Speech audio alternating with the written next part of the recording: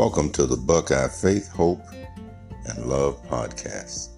Today we'll continue talking about the character of God.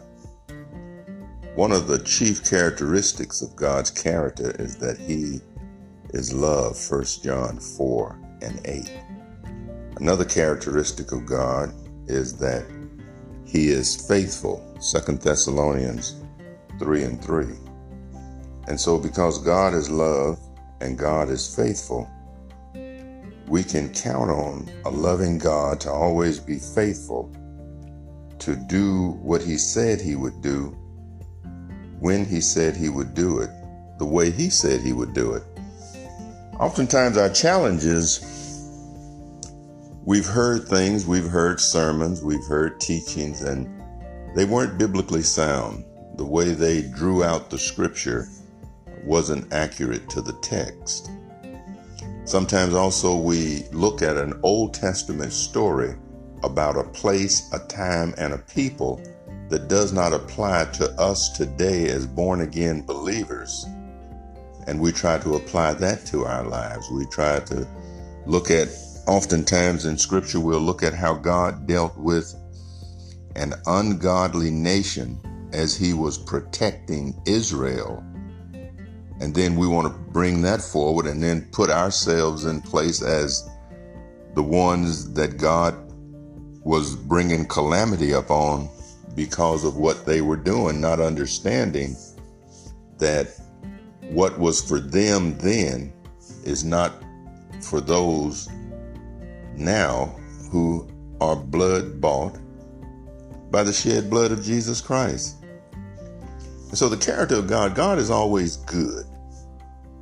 Now, I used to be at a point where if I would say God is good when good things were happening to me.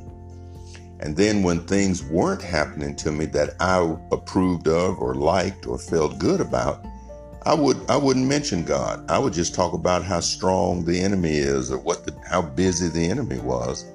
And there may be some truth in that, but the reality is God is good all the time. So when something's happening to me that I like, God is good.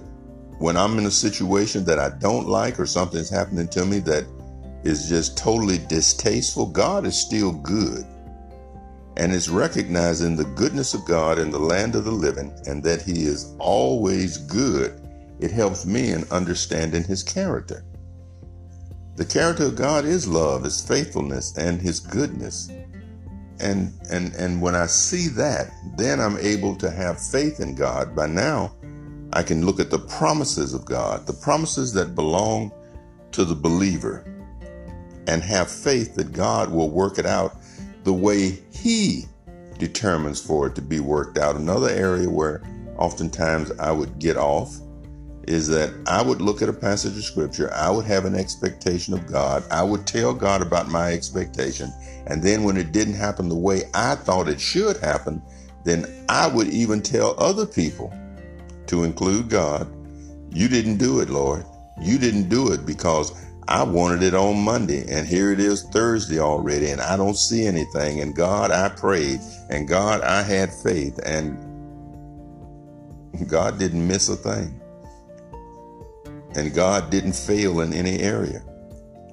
But I did, because I didn't accurately assess Scripture, understand God, or even fully understand the situation that I was in and how God was working. And if all things, Romans 8:28, work together for the good to those who love God and are the called according to His purpose, then my faith has to be that even though I might not see it, understand it, comprehend it in any way, if I believe what the Bible says, then I believe that it's working together for my good. That doesn't mean that everything that happens to me is going to be good or that I'm going to like it or that I'm going to enjoy it. But that means that when I trust God, give it time for me to get the revelation of how it worked for my good, even though the thing I might call bad. This is Willis with Buckeye Faith, Hope, and Love podcast. saying God is good all the time.